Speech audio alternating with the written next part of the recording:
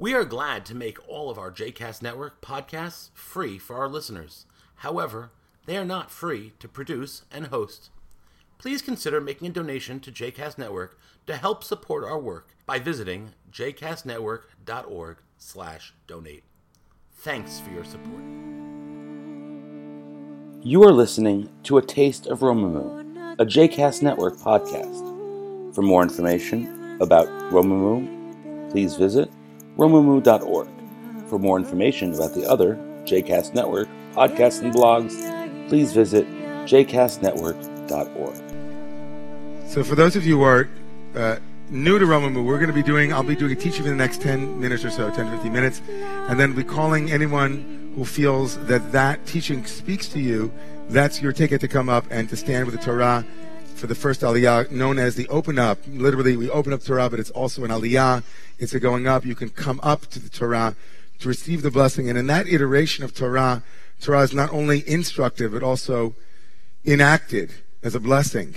Torah becomes not only telling us about life, but also offering us through its kriyah, through the calling of Torah, the possibility that the words might be lived into us through their recitation and through their utterance. And in that way, Torah becomes modeled, a model of the creation of the world, which we'll read in a moment, where God spoke the world into being, where speech is creative.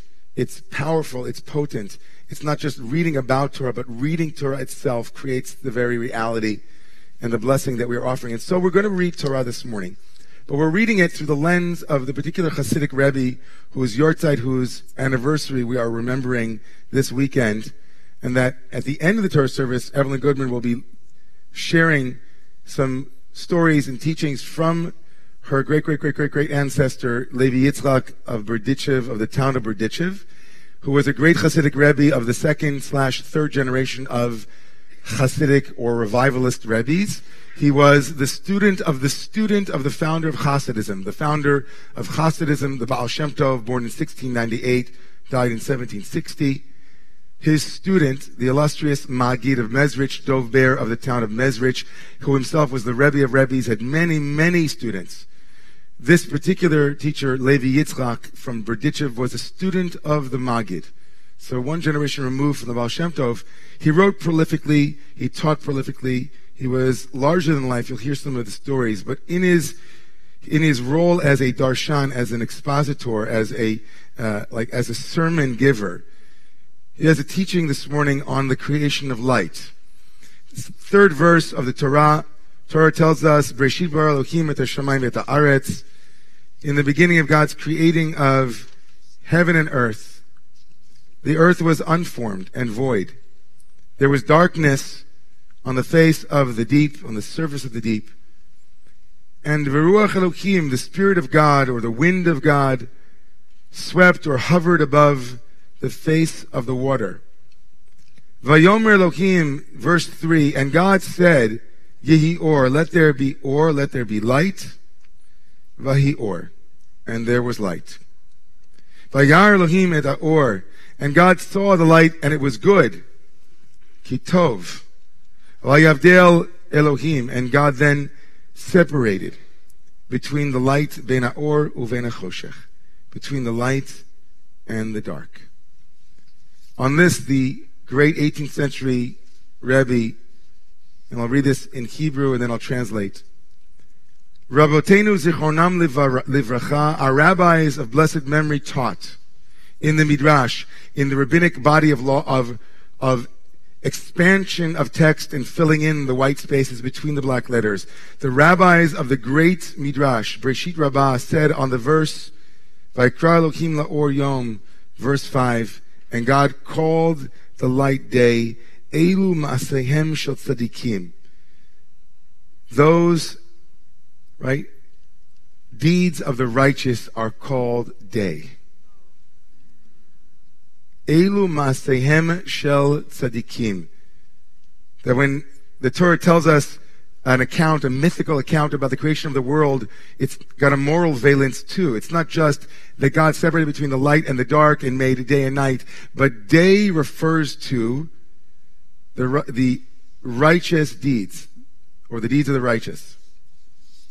And what do we do with choshech? V'lachoshech kara laila. And God called the darkness night. Elu masehem shel risha'im. Night refers to the unskillful acts that destroy the world. Then the Midrash goes on, the rabbinic Midrash, right? That now Berdichever is quoting. Everybody still with me? We're in the 18th century together, or really 21st, quoting the 18th century, which is quoting the 7th century Midrash.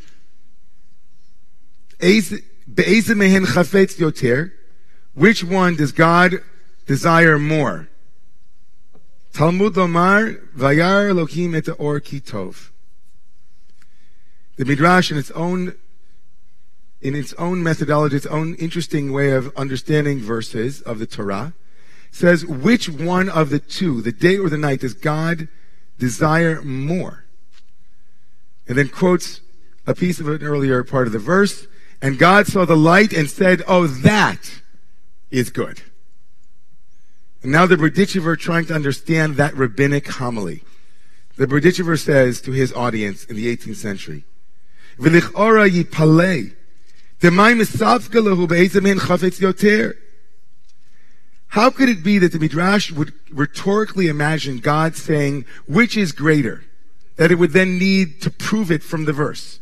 Isn't it obvious to the Midrash, the Berdichever says to all of us and to those a couple hundred years ago? Shouldn't the Midrash not even need to take that step? Isn't it obvious that the good deeds of the righteous are greater than the bad deeds, the unskillful deeds of the unrighteous or the not righteous? He, of course, is setting something up, right? He's going to teach us something. There's something instructive for him in the very play that the Midrash did. Still with me? This is better than like a straight sermon, right? We're just going to we're going to learn it, right? Like better than write something out. Listen to this. This is good stuff.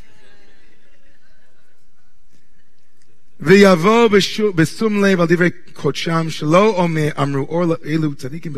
whatever. It says like this. The Mevu'ar b'Rabbeinu Yonah quotes an earlier, a famous medieval commentary, and a famous medieval rabbi named Yonah or Jonah of Gerondi. Al Mishnah de Perek Tes b'Mishnah Yud Brachos b'Chol Avavcha. He says that this great rabbi had a commentary on a Mishnah, on a rabbinic, Mishnaic or 2nd century text. That text interpreted the Ahavta, the first chapter of the Shema, where we say, and love God with all of your heart, b'chol levavcha. B'chol levavcha says, right, the Mishnah, to love God with both of your inclinations, the good inclination and the Yetzer Hara, the evil inclination. It's okay, don't worry.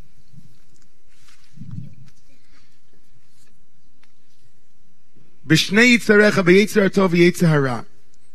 And Rabbeinu Yonah said, Ta'ech adam oved b'yetzer hara, d'midat yetzer tov hu le'achov shalom v'lerdov shalom le'karev Yisrael b'tuv u'v'ni'imut u'midat yetzer hara hu kas v'sina. Harasha po'el b'sina zu v'kaso la'asot neged ritzon kono lisno v'lich'os alav de Hashem. Omnom hatzadik b'midas l'yetzer hara gufa ovedet Hashem lisno v'lich'os al ovrei ritzono yisbarach v'zeu b'shnei tzarecha ad kan dvarav. Rabbeinu Yonah, this great medieval Spanish commentator on the 2nd century Mishnaic interpretation of the Shema, where we say, love God with all of your heart, it means love God with all of your hearts. Right? That's the Mishnah. That's not Rabbeinu Yonah. That's the Mishnah says, love God with all of your hearts, with your good inclination and your quote-unquote Yetzer Hara, your evil inclination.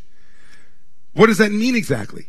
So Rabbeinu Yonah, this medieval rabbi from Spain, said, what it means to love God with your heart that is good means with softness, with sweetness, to bring people closer to love and to truth and to compassion, to act skillfully from a place of devotion and connection. But the Yetzer Hara, the quote-unquote unskillful part of us, is the part of us that isn't safe, that acts from a place of anger and jealousy, from sinah and from ka'as.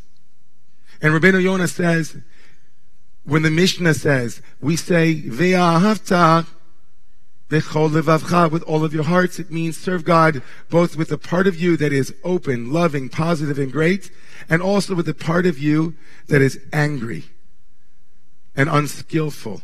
Your shadow, if Jung were present. He says, use your shadow in the service of God by being willing to use your anger to motivate you to act against hatred. Use hate against hate.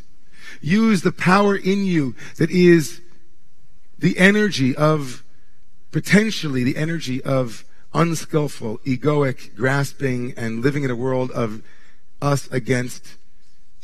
In the way that Martin Luther King, alav shalom, would say that the work in the world is to remove the obstacles in the way of love.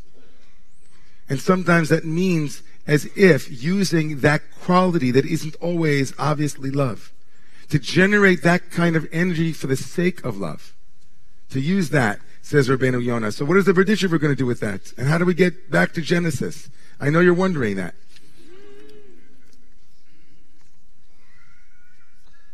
Says this, to me, he says, is how to understand the Midrash that asked rhetorically, which one does God want more? The acts of the righteous or the acts of the or not yet righteous? He says, well, if he's yivuar vayikra Elohim la'or yom elu masim shel tzadikim shemidetam rak tov l'karev Yisrael. Right? He says, and God called day, right? Called light day. That is the quality of those who want to bring people close, who act from a place of gentle persuasion. And to evening he called, right, to dark he called evening, that is the unrighteous, the evil. Perush, lo she'rishaim gufam, shebahem ein lem chefetz, rak masehem shalem ra'ah, shemasehem kas v'sina. He says, and I'm going to paraphrase the rest of this.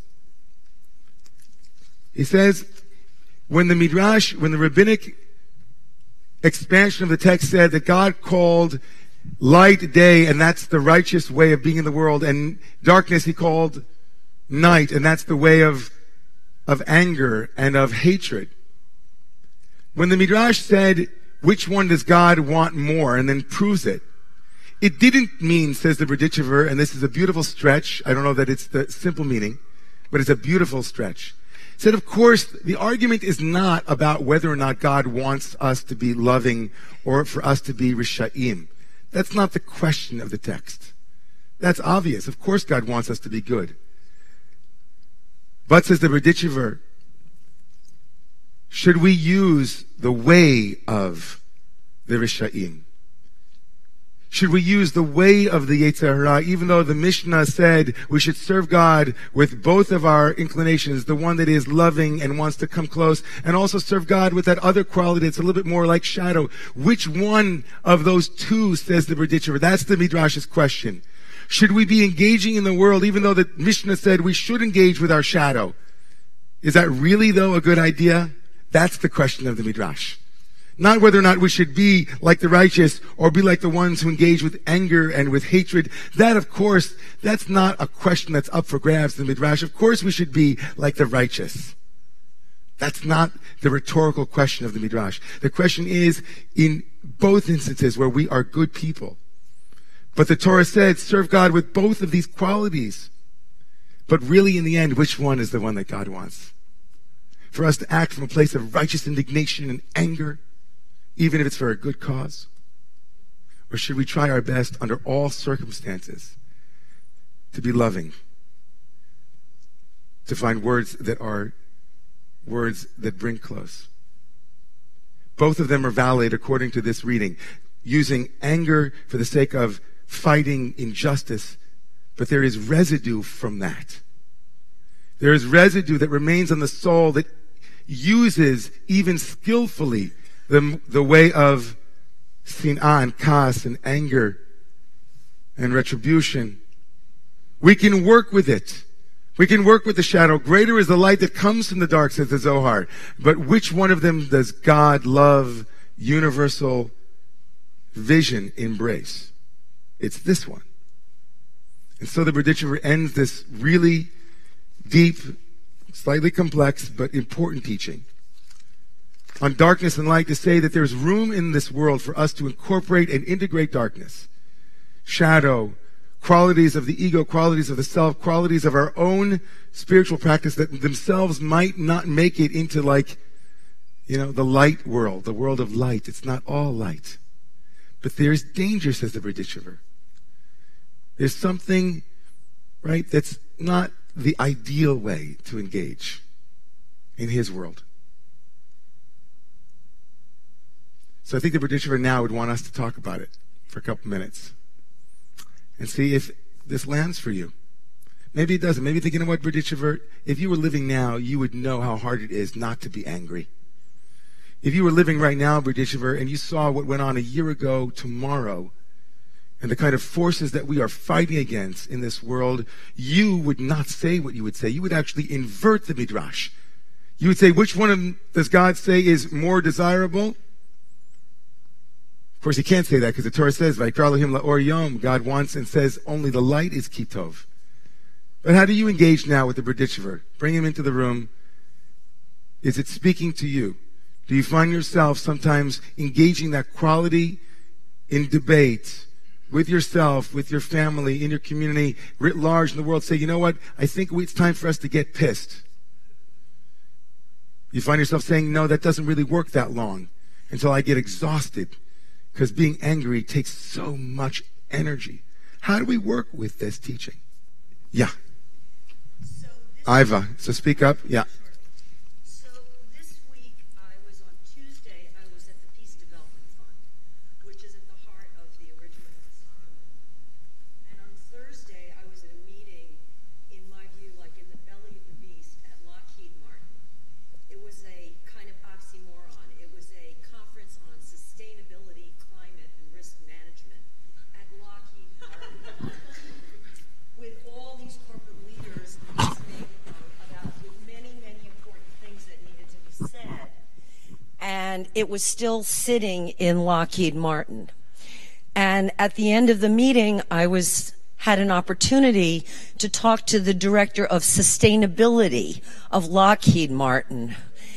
And I had an opportunity to engage in a conversation or to just walk away pissed, enraged, offended, all these things, right?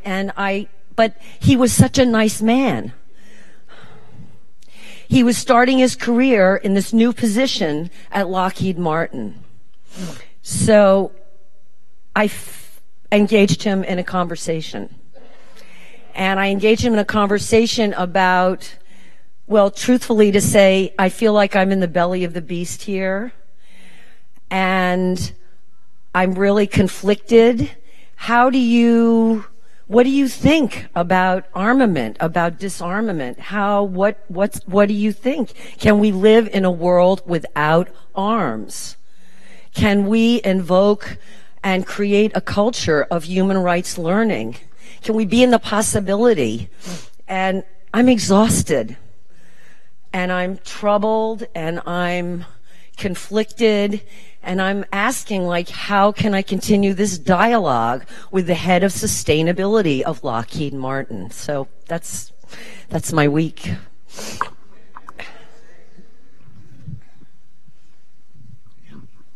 We're going to just pass around, and I want to get through as many of you that want to speak in the next 10 minutes, so if you could just be mindful.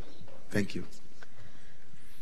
The thing that jumps out for me here is I find very comforting this idea that God creates these two things and then needs to take a second to decide which one's better.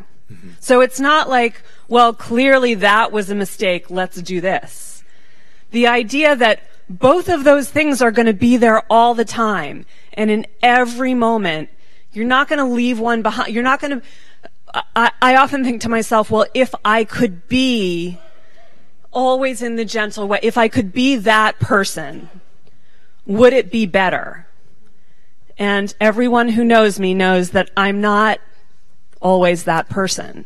But the idea that it's not supposed to be left behind, it's not supposed to be something that you grow out of. It's something that you bring into every moment, And even God had to think about which one was going to be better. Beautiful. And just to be clear with the Berditchever, I don't want to make, the Berditchever was not arguing that there's no place for the dark. He was clearly saying that we are invited, because of that teaching from Rabbeinu Yonah and from the Mishnah, to use that Yetzer Hara, that kind of whatever we call the evil inclination, that egoic or short. But in the end, I think the teaching here is that ultimately, right, what will win, and the one is the light place. But the question of when to use them and how often, and choice moment to moment to moment. Yeah. So I know that Larry, we'll move from Larry. And there are people on the other side of the shul also. On the light side of the shul. They're both light. So building on your point about that there is darkness, and I've come to recognize that there's information in the darkness. And if I run away from it, if I push it away, one, it's there and I just don't recognize it, so I don't know how to deal with it skillfully. But even more so, anger and sadness and fear and grief are all human emotions. They may be unpleasant or difficult emotions. The question is, how do we deal with them? And it is not by pushing them away, it's by feeling them and looking at them. And maybe taking some of the energy, as you said, from them, and with the information that you learn. And then the question is, how do you bring that out into the world? And I think the beauty of the Berditchev is that it is best to be kind to that.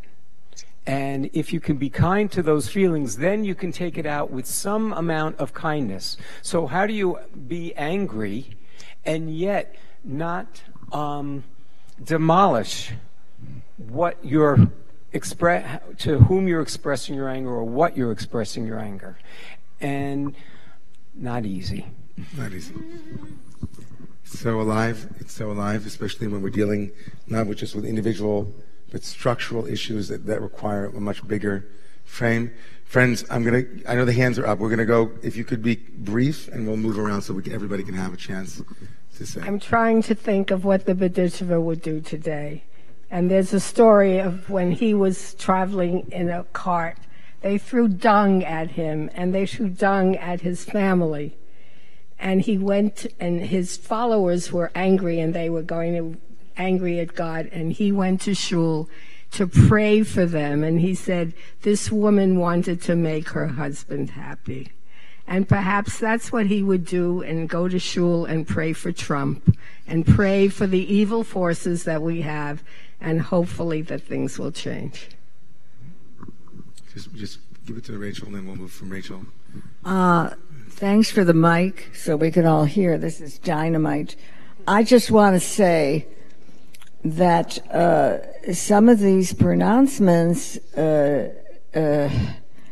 not consider that someone in power who is evil and angry very often tells people who are being oppressed, you don't know, I know more than you do, why can't you be soft and loving? And I always look at the power, please God, excuse me, but I always look at how much power the person telling me to calm down has, and how I can be subversive. So I'm so happy that Rachel spoke that truth. And often, the power, the framing of power and what's legitimate or illegitimate is absolutely the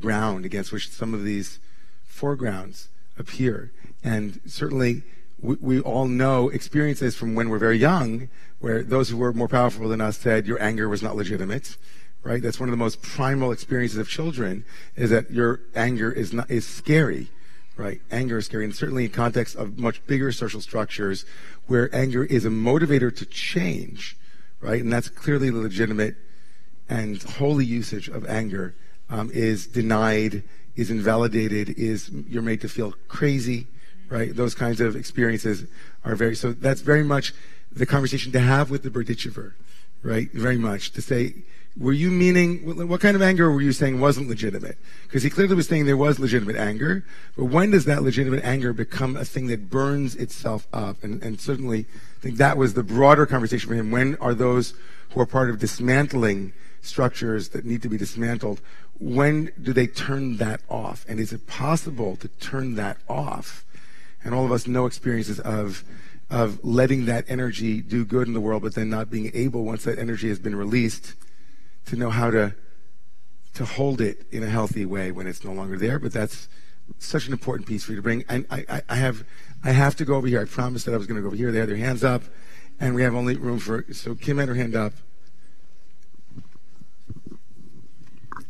Friends, I just want to let you know that every Saturday morning at 9 o'clock, we have Torah study.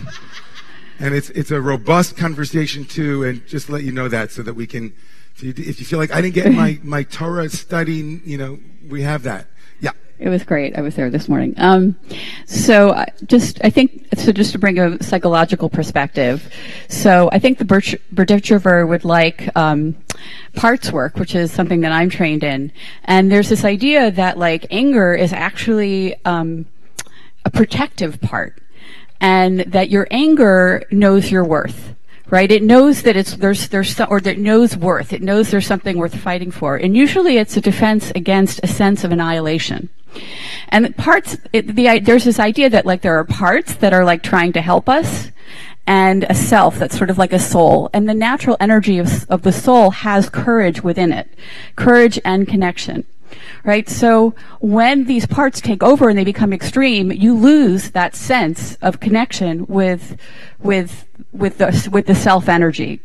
But if you can actually if you can get to know and befriend your anger and understand that it's really defending against annihilation and get in touch with those feelings, then you can actually bring both the dark and the light together and align it with the courage inside of you to actually bring it into a world that actually can create a different kind of reality.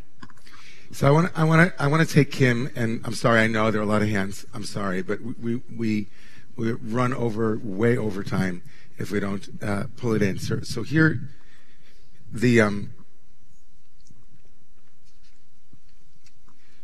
I wanted to share, apropos of Kim's teaching and some of the things that have already been said, that the Torah that's moving me the most right now in my life is a book by someone named Shai, which means gift, and his last name is Or, Shai Or, the gift of light.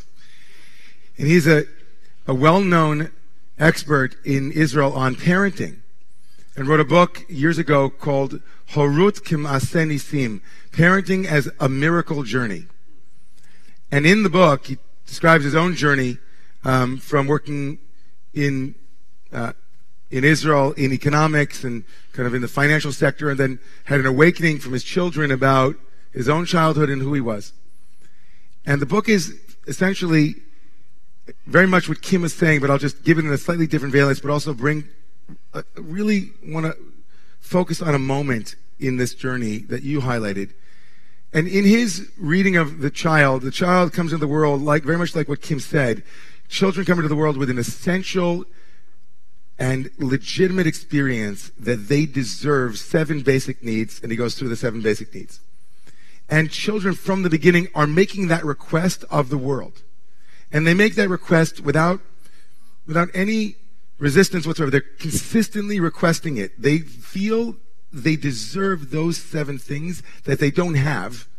Right? They don't come into the world feeling like, oh, someone adores me, but they know that they deserve adoration. And so they make that request from that courage place. When their request is not heard, they begin and they move into the second stage, which is demand. And demand runs the gamut of how it shows up. They demand by acting out. They demand by yelling. They demand by making noise. They demand by failing, by overly succeeding. They make all kinds of ways of demanding that we notice the 7 basic things that they really, really need. And children will do anything they can to get those 7 things, even if right? We all need nutrients. We need calories, but we don't all get them from places that really nourish. They'll get all kinds of ways to get those needs met. And demanding and demanding and demanding. But here's, he said, the most dangerous moment in a human's life, for adults for sure, is the moment we feel that the demand can no longer be met.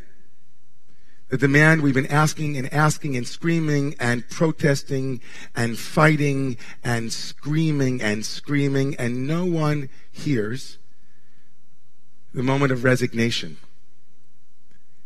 where they say, you know what, I don't need it anyway. Or it's not worth it. The moment where he said the child cum adult becomes the one who resigns and says, forget it. Who needs any of that? My anger, I was screaming. Nobody listened. I was pounding. You name it. And the moment we resign and we give it up completely, so that's the moment where we forget those basic needs. And we become lost, he said, in the world of secondary, third, fourth level needs that don't really meet what we really wanted. And we forget it. We've resigned it so far that we don't even remember the feeling of wanting that. And so anger comes in the stage of, usually of demanding, of some protective saying, hey. And certainly in the case of social justice and other things that are so prominently featured today of all days, here in the Jewish community and broadly, we can make our life about anti-Semitism. We can make our life, and certainly there's good reason for it at this moment in Jewish history, right? We have never before seen the levels of hatred towards Jews in this country. We've never seen it. 66% of Jews that are polled right now, 66% say that they feel much, much more afraid about their well-being than they did 1 year ago today. So fear is rising. And certainly there's a way to fight the darkness with darkness.